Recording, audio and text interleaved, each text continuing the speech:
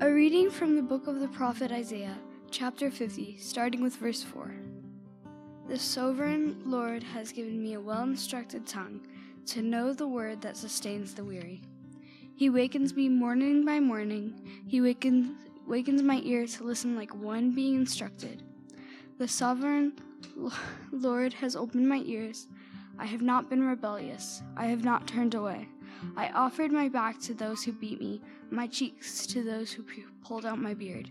I did not hide my face from mocking and spitting, because the sovereign Lord helps me. I will not be disgraced, therefore have I set my face like flint. And I know I will not be put to shame. He who vindicates me is near. Who then will bring charges against me? Let us face each other. Who is my accuser? Let him confront me. It is the sovereign Lord who helps me. Who will condemn me? They will all wear out like a garment. The moths will eat them up. The word of the Lord. Thanks be to God.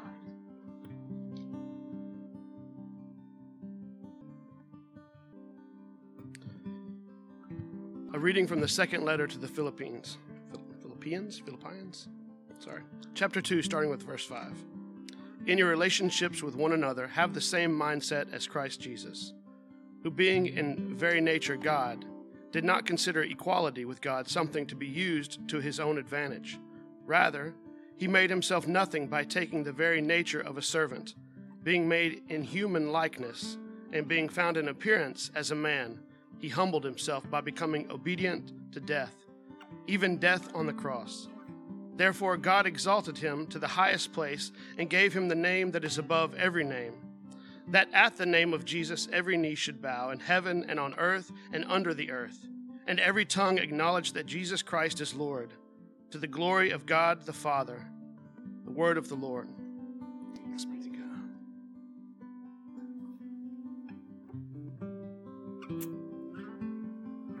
Meanwhile, Jesus stood before the governor, and the governor asked him, Are you the king of the Jews? You have said so. Jesus replied. When he was accused by the chief priests and the elders, he gave no answer.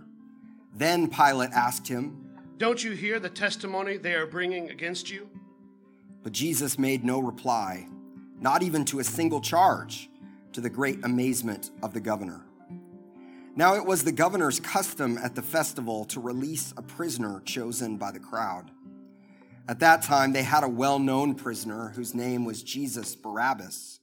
So when the crowd had gathered, Pilate asked them, Which one do you want me to release to you, Jesus Barabbas or Jesus who is called the Messiah? For he knew it was out of self-interest that they had handed Jesus over to him. While Pilate was sitting on the judge's seat, his wife sent him this message. Don't have anything to do with that innocent man, for I have suffered a great deal today in a dream because of him. But the chief priests and the elders persuaded the crowd to ask for Barabbas and to have Jesus executed. Which of the two do you want me to release to you? Barabbas. What shall I do then with Jesus who is called the Messiah? Crucify him. Why? What crime has he committed? Crucify him. When Pilate saw that he was getting nowhere, but that instead an uproar was starting, he took water and washed his hands in front of the crowd. I am innocent of this man's blood. It is your responsibility. His blood is on us and on our children. Then he released Barabbas to them, but he had Jesus flogged and handed him over to be crucified. Then the governor's soldiers took Jesus into the praetorium and gathered the whole company of the soldiers around him. They stripped him and put a scarlet robe on him, and then twisted together a crown of thorns and set it on his head. They put a staff in his right hand. Then they knelt in front of him and mocked him. Hail, King of the Jews, they said. They spit on him and took the staff and struck him on the head again and again. After they had mocked him, they took off the robe and put his own clothes on him. Then they led him away to crucify him. As they were going out, they met a man from Cyrene named Simon, and they forced him to carry the cross. They came to a place called Golgotha, which means the place of the skull. Here they offered Jesus wine to drink mixed with gall, but after tasting it, he refused to drink it. When they had crucified him, they divided up his clothes by casting lots, and sitting down, they kept watch over him there. Above his head, they placed the written charge against him. This is Jesus, the King of the Jews. 2 rebels were crucified with him, one on his right and one on his left. Those who passed by hurled insults at him, shaking their heads and saying, "You who are going to destroy the temple and build it in 3 days, save yourself. Come down from the cross if you are the Son of God." In the same way, the chief priests, the teachers of the law, and the elders mocked him. He saved others, but he can't save himself. He's the King of Israel. Let him come down now from the cross and we will believe in him. He trusts in God. Let God rescue him now if he wants him, for he said, "I am the Son of God." In the same way, the rebels who were crucified with him also heaped insults on him. From noon until 3 in the afternoon, darkness came over the land. About 3 in the afternoon, Jesus cried out in a loud voice, "Eli, Eli, lema sabachthani," which means, my God, why have you forsaken me?" When some of those standing there heard this, they said, "He's calling Elijah." Immediately, one of them ran and got a sponge. He filled it with wine vinegar, put it on a staff, and offered it to Jesus to drink. The rest said, "Now leave him alone. Let's see if Elijah comes to save him." And when Jesus had cried out in a loud voice, he gave up his spirit. At that moment, the curtain of the temple was torn in 2 from top to bottom. The earth shook, the rocks split, and the tombs broke open. The bodies of many holy people who had died were raised to life. They came out of the tombs after Jesus' resurrection and went into the holy city and appeared to many people. When the centurion and those with him who were guarding Jesus saw the earthquake and all that had happened, they were terrified and exclaimed, "Surely he was the Son of God."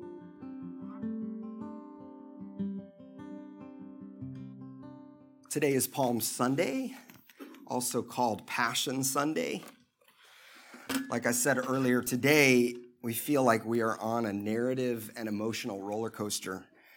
We move from triumph and celebration and the exultation of the crowds crying out for Jesus to save them, and quickly, we move to the calls to crucify Jesus, mocking and ridiculing him for what the crowds believe to be a failed kingdom. There is more scripture read on this Sunday than any other Sunday in the church calendar. And I'm not going to cover every part of our readings today. There's a lot of it. But just want to give a few reflections on the narratives and what they speak to us about the kingdom of God and the kingdoms of this world. So as we talk about a triumphal entry, that might be something that feels a bit foreign to us. We don't really have leaders who just all of a sudden walk through our cities in kind of decorative ways, though throughout history and even modern history, we've had that. But in first century Palestine, this was a pretty common occurrence. In fact, Pilate, who was the Roman governor of Judea, he would take the opportunity during the Passover feast to show his authority to the people. He would ride into the city of Jerusalem on a mighty steed, a really, really tall horse. And Passover was this time when the Jewish people remembered their exodus from slavery in Egypt, that God had heard the cry of his people when they were in slavery and had delivered them. But it was a mixed celebration because they had this in their rearview mirror. They had this thing, this is who we are as the people of God, a set free people. And now we can practice our faith, but they're still under the thumb of pagan oppressors of the Roman Empire. And they are not content with this arrangement. They long for a new exodus. Someday there will be a new exodus. There will be someone, a Messiah, who will rise up and will set us free and will liberate us from Rome. That's the hope of the Jewish people. So Pilate, what he would do, he's the Roman governor, he would show up as a not so gentle reminder that if anybody wants to try anything, if you want to try any of these uprisings that you're talking about or this thing that you hope for, Here's a reminder that I'm ultimately in charge. Pilate was the image of Rome itself. His power represented not only Caesar's political power, so the big guy, Caesar, the empire, but also the fact that many people worshiped Caesar as a god. So he represented the imperial religion. In fact, Caesar was considered to be son of God. That was what they called him, Prince of Peace. But his peace was always carried out at the end of a sword. Now, if you're a Jewish person at this time, different political groups had different views on how the Jewish people would ever be set free. How are we going to be liberated? Some of them looked to violence. It's only violent overthrow that could possibly accomplish this. Others looked to faithfulness to the law. If we could just be faithful to the law, God will deliver us. Some merely believed our destiny is tied to Rome, so we really need to appease them and to get into their good graces. And all of this is the context of Jesus' triumphal entry. Matthew says a lot of things in this triumphal entry, but he points us to another king, King David. When Jesus tells his disciples to get the donkey and the colt, he simply tells them to tell the owner the Lord needs them, which is what David said when he talked about eating the consecrated bread. He said the Lord needs them. So all of this is like alarm bells pointing, he's like David. He's like David. And if you're one of the people at this time, that's your hope. You're wanting to return to the time of King David, when the king was righteous and just, the true shepherd of the people, when God's people were prosperous, when they weren't under the thumb of pagan rulers. And Jesus rides on a donkey. This was consistent with the prophecies of a coming Messiah, but it looked way different than Pilate's triumphal entry. Remember, Pilate comes in on a tall horse. Jesus comes in on a donkey, which if you're riding a donkey, if you've ever done that before, you look people who are standing up directly in the eyes, right? This is inconspicuous. It's humble. People are laying down their clothes as a sign of respect. This guy is not just a great leader. This is the Messiah. This points back to what they did for the prophet Jehu in the scriptures. They shout, Hosanna. The cry is, save us now. And a central theme to Israel's story is when God's people cry out, God hears them. That's who they are. So the question is, in the midst of our oppression, in the midst of our pain, does God hear us now? These expectations are that Jesus would rise up. He would raise up an army. He would conquer. And as we look throughout the rest of the week, Jesus would turn out to be pretty disappointing to many people in the crowd. He continued to talk about his coming death. Why would you do that if you're a conqueror? He allowed himself to be arrested and ultimately to be killed. I think like the crowds, we always think we know what we want of the world. And yet Jesus doesn't meet their expectations for what they want. We often live into the reality that one minute we shout, God, save us. And yet we constantly feel the pull towards other kings that we think will live up to our expectations. We want Jesus to fit our cultural team, to do things as we would do them, to hate the people that we hate. Because of this, Palm Sunday on one hand is deeply sad. I was talking with Sam this morning, and he acknowledged, he said, yes, it's like triumph and it's celebration, but it's also weird because they don't know what they're asking for.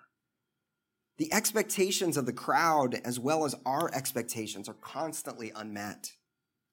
However, as I said earlier, we also recognize that Jesus redeems our Hosanna. That we don't always know what we want or what we're asking for, but he does. Jesus did save them. He saved all of us. But he didn't just simply defeat surface evil of the Roman Empire. By allowing the forces of evil to do their worst to him, as our true Passover lamb, he defeated evil at its core. Through his life and death and resurrection, Jesus conquered sin and the results of sin, death itself. We hear this story continue with the Jesus and Barabbas before Pilate. Barabbas had likely been thrown in prison for his part in a violent rebellion. We talked about how that happened a lot. There were these violent rebellions that would emerge. So Barabbas likely believed that the liberation of Israel was in his hands and in the hands of his compatriots. But what happened is anytime somebody rose up and tried to do that, Rome was quick to suppress those uprisings. So the crucifixion was one of the main ways of doing this. Crucifixion was not an efficient way to kill someone. Fleming Rutledge points out that like the Elizabethan penalty of being hanged, crucifixion was designed not only to inflict suffering, but to send a message to the rest of the population. In fact, crucifixion was a way of keeping someone alive for as long as possible, even as you kill them. Rutledge says the particularity of crucifixion was that it meant not just as a deterrent, but also specifically to degrade.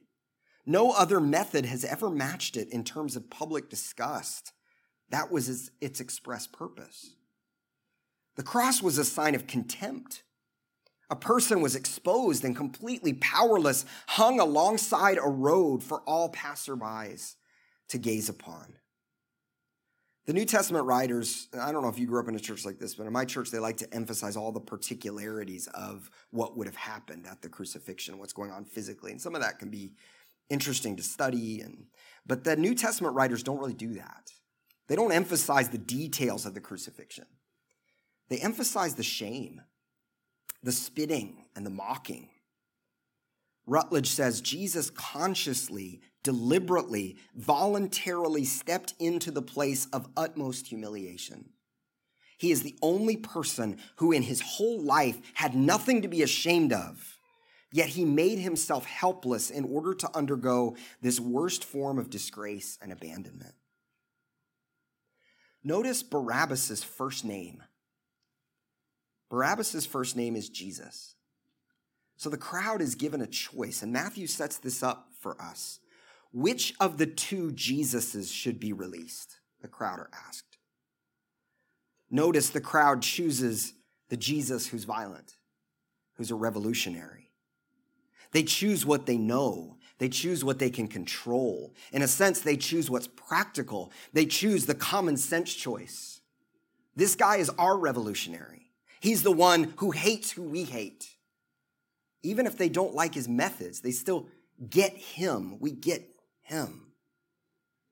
And in this, we're also like the crowd, because we cannot comprehend the way of suffering, of self-giving love. We so often choose the path of violence. Pilate did not want to release Barabbas. He simply wanted to avoid all guilt for his decision. Matthew paints him as a coward. As we have been grieving this week the loss of those who died at Covenant this past Monday, there's so many. I've talked to many of you and many others, and there's just so many emotions that rise to the surface during this time, and it may be a variety of emotions. We have seen the way of violence up close again. For our country, this is consistent. It's happening over and over again. But then when it hits your neighborhood, your city, there's just, it's different. We're afraid. We're angry. We're hurting. Many of us are frustrated with our politicians who seem to say, we're going to wash my hands of this matter. Why can't we do something? The Apostles' Creed names Pontius Pilate, which is odd. We read the creed and we hear about Mary and Jesus, and then we hear Pontius Pilate. Karl Barth says Pontius Pilate enters the creed like a dog into a nice room. To us, Pilate may seem like a minor character, but Pilate represents pagan power and authority. But blame for the state of our world can't just be placed in the hands of Washington politicians. That's not all. Matthew does not blame one group for Jesus' death. He's perfectly happy to spread the wealth of guilt around, that it's all of our faults. We all carry guilt. The chief priests and elders represent religious power. They've handed Jesus over. Pilate is a coward. He's hiding behind his military dominance, which is also the instrument used to carry out his sentence. And the crowds themselves are guilty. It's the politicians, it's the religious leaders, it's the common crowds, it's everybody. And yet in Jesus, there's also hope for redemption. What Jesus does is he acts out of a holy imagination that we don't often have. That we see it from glimpses from time to time, something different. But we get so locked up into our solutions. We get so locked up into our cultural tribes that we don't have that holy imagination. We often settle for winning a culture war or resign to the fact that things will just never change. Barabbas was guilty of his crimes. And in this, we're not just the crowds, we're also Barabbas. When Jesus dies, the sinner, the one beholden to false narratives, is set free. In Jesus, there is hope. There is a hope for redemption. And the good news of the gospel is just as all of us are guilty, redemption is available to all. Even in the midst of this willingness to inflict punishment on Jesus, there's still a witness to his innocence. Pilate's wife sends Pilate a message that she's had a dream, and she knows that this innocent man should not be sent to his death. In fact, if you read Matthew's gospel, strategically, there are women throughout the book who tell the truth in the midst of all of the lies. There are these women who are particularly placed to speak truth in the midst of all kinds of confusion. And Pilate's wife is one of those. In our world, there's this constant call for us to get our hands dirty. That in order to be good in the world, we have to do a little bit of evil. We have to do a little bit that's wrong. We have to settle for things that we know really aren't best for us. We're told to be willing to accept a bit of wrong in order for the greater good. And we say, well, that's just being practical. And because of this, we don't really know true innocence when we see it. Jesus is innocent. And through his death, he invites Barabbas and all of us to step into freedom. Then we hear the soldiers mocking Jesus. Maybe they just want to poke a little fun at the supposed king of the Jews before his death. They strip him of his garments. They put a scarlet robe on him. They make a crown out of thorns and place it atop his head. They give him a staff. They mockingly herald him as king, but then they spit on him and they take that same staff and they strike him on the head with it. One of the great criticisms of the Apostles' Creed that we say almost every week is it seems to shortcut so much of Jesus' teaching and ministry and healing. So we have Jesus born, and then it says he suffered, and he died, and was buried. And we go, okay, well, he did a lot of stuff in between there. Where is all of that? This is because many have believed that so much of Jesus' life is summarized in the word suffered. Jesus' very presence brings about suffering. Jesus' very presence is a threat to the powers that be, and there's always a reaction against.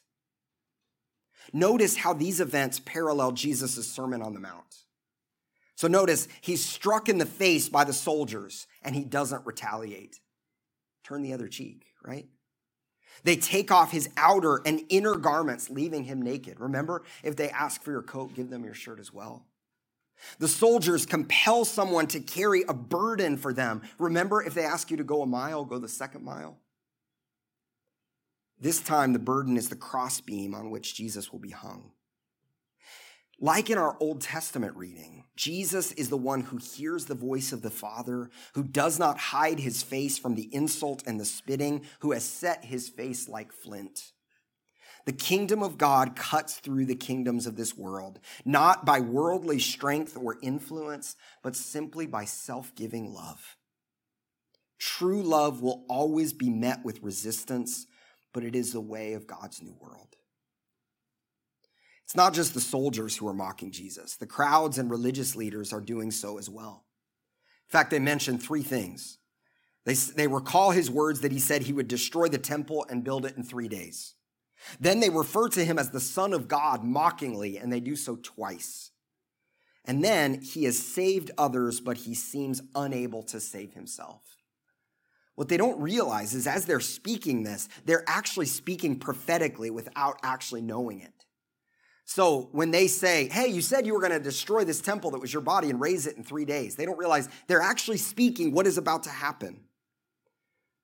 That when they refer to him as the Son of God, they're actually speaking truth. They're not speaking in parody.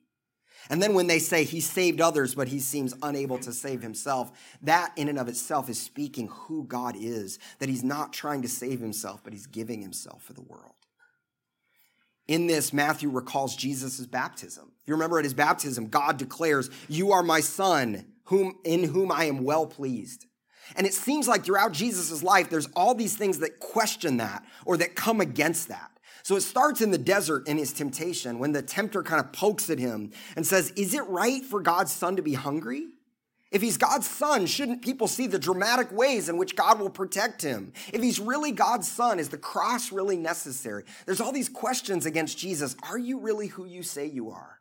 And if so, why don't you do this or why don't you do that? Well, here, that's what the mockers are doing at the cross. If you're really God's son, why don't you destroy the temple and raise it in 3 days? Isn't that what you said you would do? If you really are God's son, why don't you save yourself? Throughout Jesus' life, there's all these accusations because the way of Jesus looks so strange. And to a world expecting a triumphing Messiah, it looks weak. They're expecting a political conqueror, a mighty king who would raise up an army. They didn't expect it to end like this, dying at the hands of the very empire that's oppressing them, handed over by the priests who are corrupting the temple that Jesus calls out over and over again. But again, rather than turning to violence, Jesus gives himself. And this isn't just something he does. This is who God is, the giving God. From the cross, Jesus cries out in a loud voice, Eli, Eli, lama sabachthani, which means, my God, why have you forsaken me? In Matthew's gospel, this is the only thing Jesus says on the cross. He stepped into brokenness, into oppression, and even into the sinfulness of the world, and he's taken it upon himself. If you notice in this narrative, there's all these images of kingship, but they're all flipped upside down. So his crown is thorns. His throne is the cross.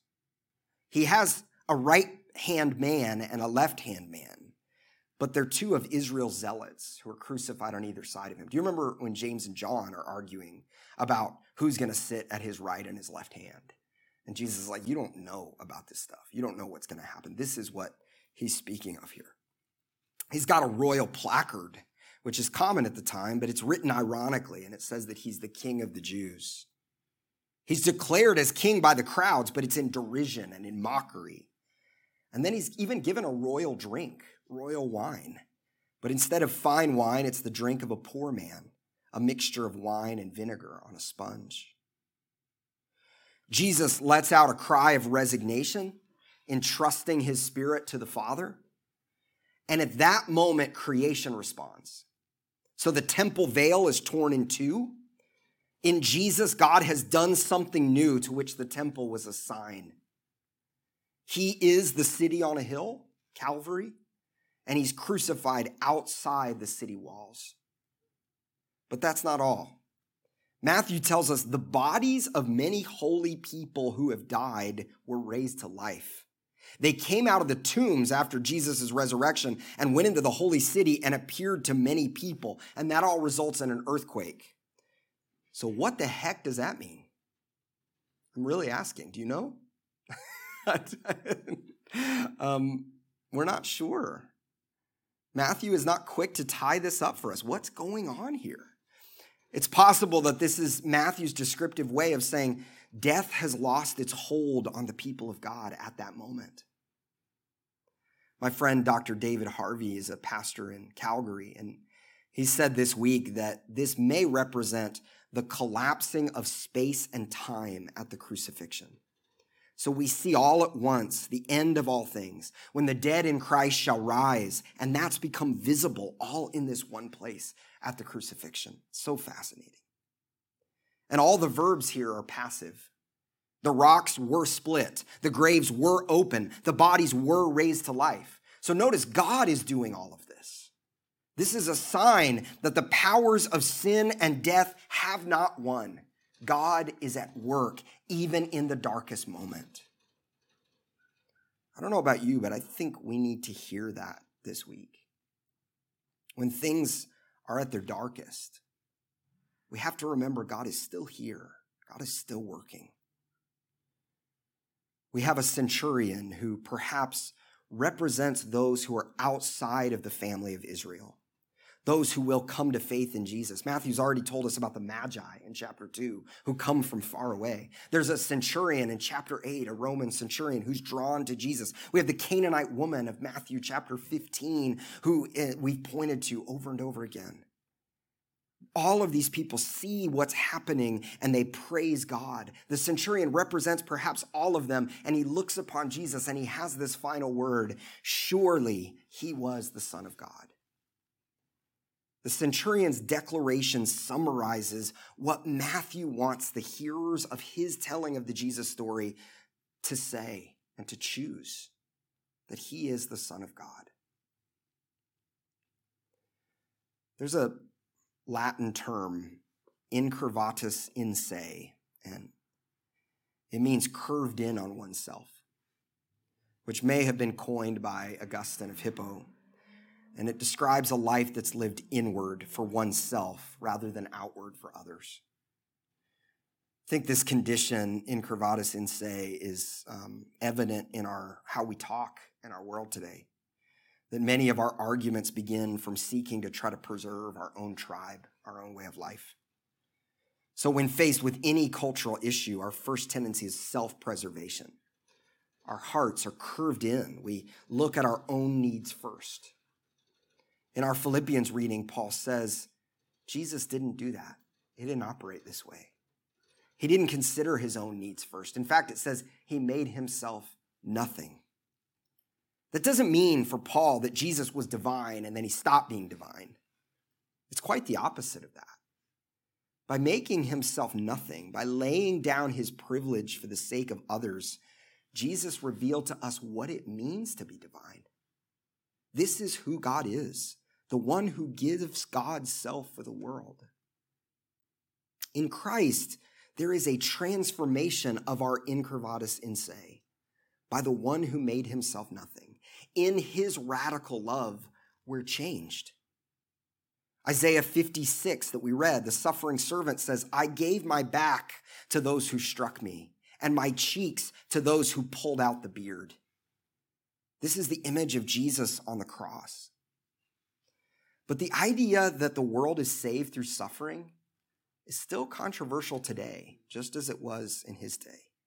We still are consistently drawn to the allure of products or services or ideologies that tell us we can win every day, or that our systems of violence and division and marginalization of the other are the only practical ways to live. You have to accept a little bit of that because that's just how the world works, is what we're told.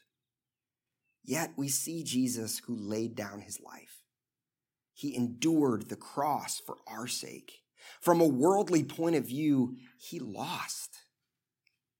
But the next words give us a glimpse of Easter on a Sunday even like this Sunday.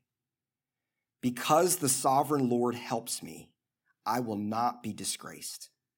Therefore have I set my face like flint, and I know I will not be put to shame. He who vindicates me is near. He who vindicates me is near.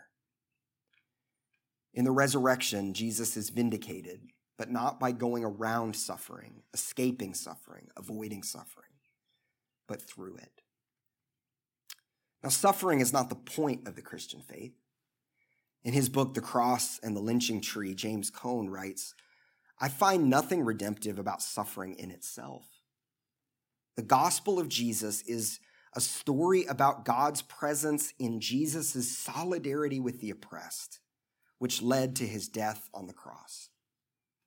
What is redemptive is the faith that God snatches victory out of defeat, life out of death, and hope out of despair. Suffering is not the end goal. It's not the aim or purpose of the Christian faith. We experience suffering because the world is not as it should be. So suffering comes with those who live faith, hope, and love in the midst of a broken world. But this is not the end. Vindication is real. Resurrection is real. Even today. Amen.